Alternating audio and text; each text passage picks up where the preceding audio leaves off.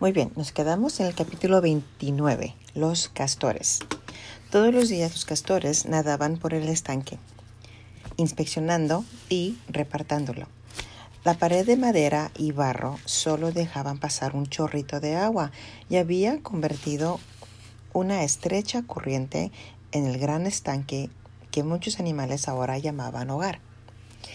Mientras Ross y Diamantino caminaban alrededor, pasaron juntos a cientos de troncos mordisqueados, prueba de que los castores necesitaban un suministro constante de madera, y esto le dio una idea.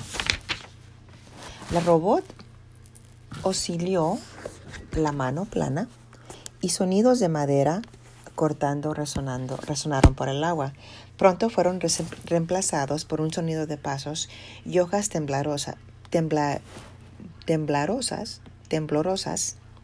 mientras la robot caminaba cuidadosamente a lo largo del estanque de los castores con un pequeño gancho en el hombro y un árbol recién cortado en sus manos.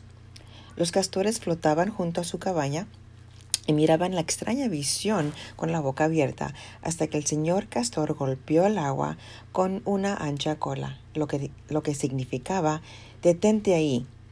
La robot se detuvo. «Hola, castores, me llamo Ross y él es Diamantino. Por favor, no se asusten, no soy peligrosa», le dijo el árbol. «Te he traído un regalo. Pensé que tal vez te serviría para tu hermoso estanque».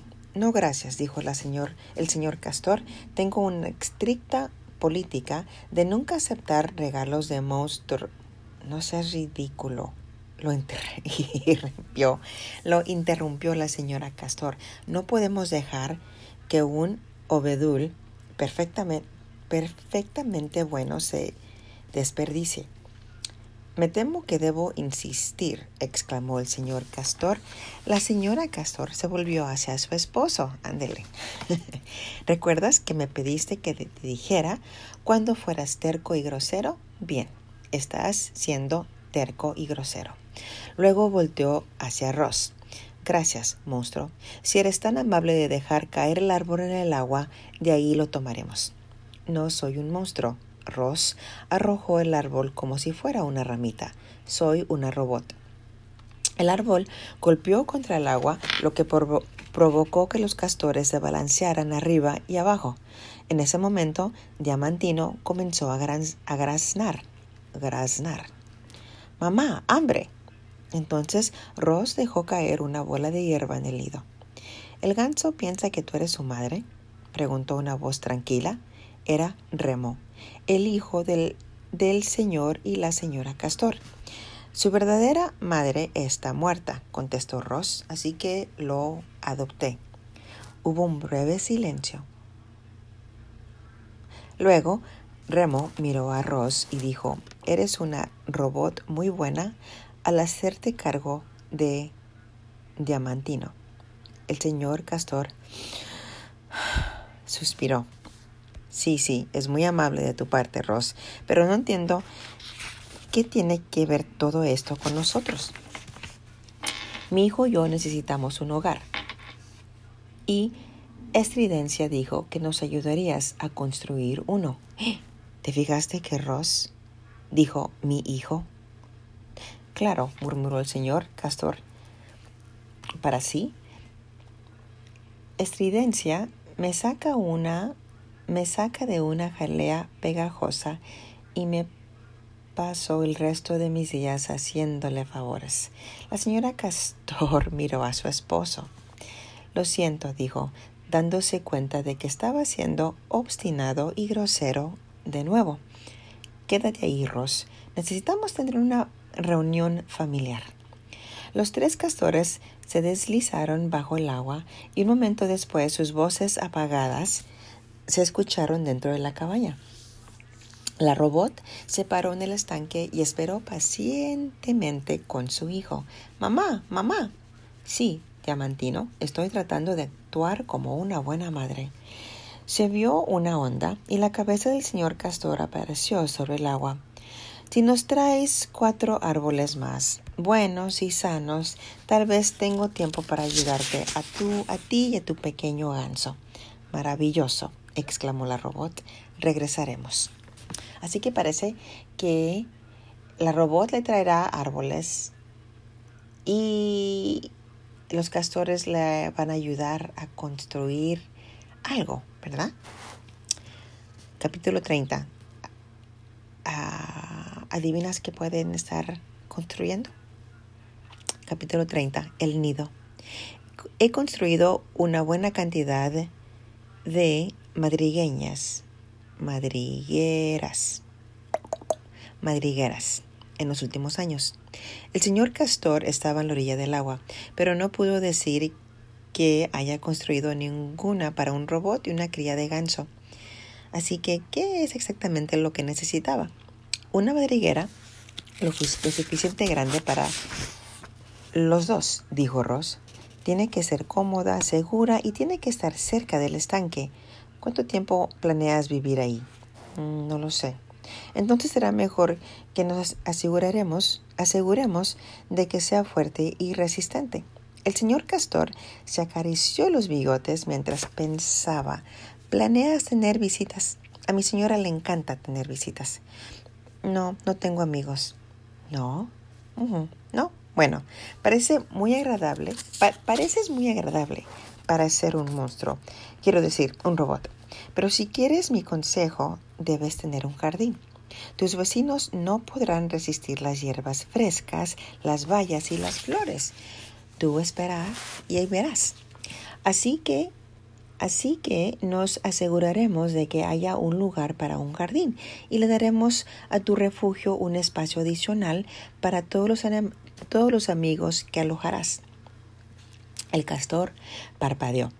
También necesitamos encontrar la manera de que sea cómodo cuando haga frío afuera. Nuestra cabaña se calienta con nuestros propios cuerpos, pero creo que tendrás que buscar otras formas de calentar la tuya. El castor y la robot pensaron en eso por un tiempo.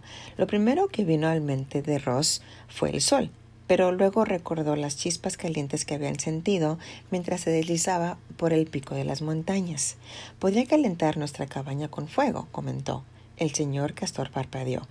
Necesitaré experimentar, continuó Ross, porque creo que hay una manera. Adelante, Ross, dijo el castor, pero trata de no quemar todo el bosque. No te preocupes, tendré cuidado.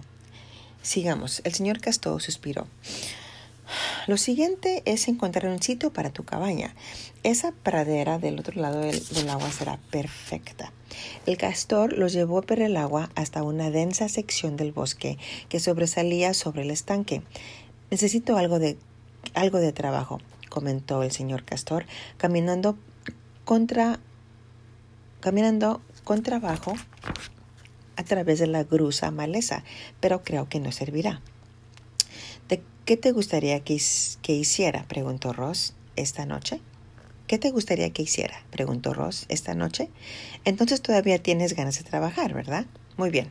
Bueno, puedes comenzar desenterrando esos toscones y luego recoger todas las piedras grandes y plantas que hay ahí. También alisar ese trozo de tierra para que tengamos un lugar plano para construir. Eso te debe mantener muy ocupada. El señor Castor movió los labios, pero no salió ninguna palabra. Diamantino tenía frío anoche, comentó Ross, así que aprendí a hacer fuego. ¿Pero cómo? Descubrí que cuando golpeo estas dos rocas salen chispas como estas. Dirigí las chispas a las hojas y ¡voilá! Salió la lumbre. El señor Castor le pidió a Ross que cavara una zanaja ahí, que colocara piedras grandes allá y que arreglara los troncos de cierta manera que untara el barro de aquellas otras. La cabaña era una habitación grande y redonda. Por dentro, el techo arqueado era lo suficiente alto para que Ross pudiera estar de pie. Incluso había un agujero para almacenar comida y agua para Diamantino. «Tienes una hermosa propiedad con vista al estanque», exclamó el señor Castor. «¿Cómo le vas a poner?» «No entiendo». Vaya, una hermosa madriguera como esta merece un nombre. A la nuestra le pusimos Casita de la Corriente. El cerebro de la computadora del robot no tardó mucho en tener una respuesta. El albergue es para Diamantino. Diamantino es un pájaro. Las aves viven en nidos. ¿Podríamos llamarla a esta cabaña el nido? Sí, claro, el nido es un muy buen nombre para tu madriguera. Ese sonido significa que es hora de ir a cenar. Muchas gracias por tu ayuda, le dijo Ross. De nada, contestó el señor Castor, sonriendo. Para tu jardín tendrás que hablar con Ámbar, la cierva que vive en la colina. Ella sabrá qué hacer. Y ahora, si me disculpan, me tengo que ir a casa antes de que Remo se coma las mejores hojas. Disfruta tu primer noche en el nido.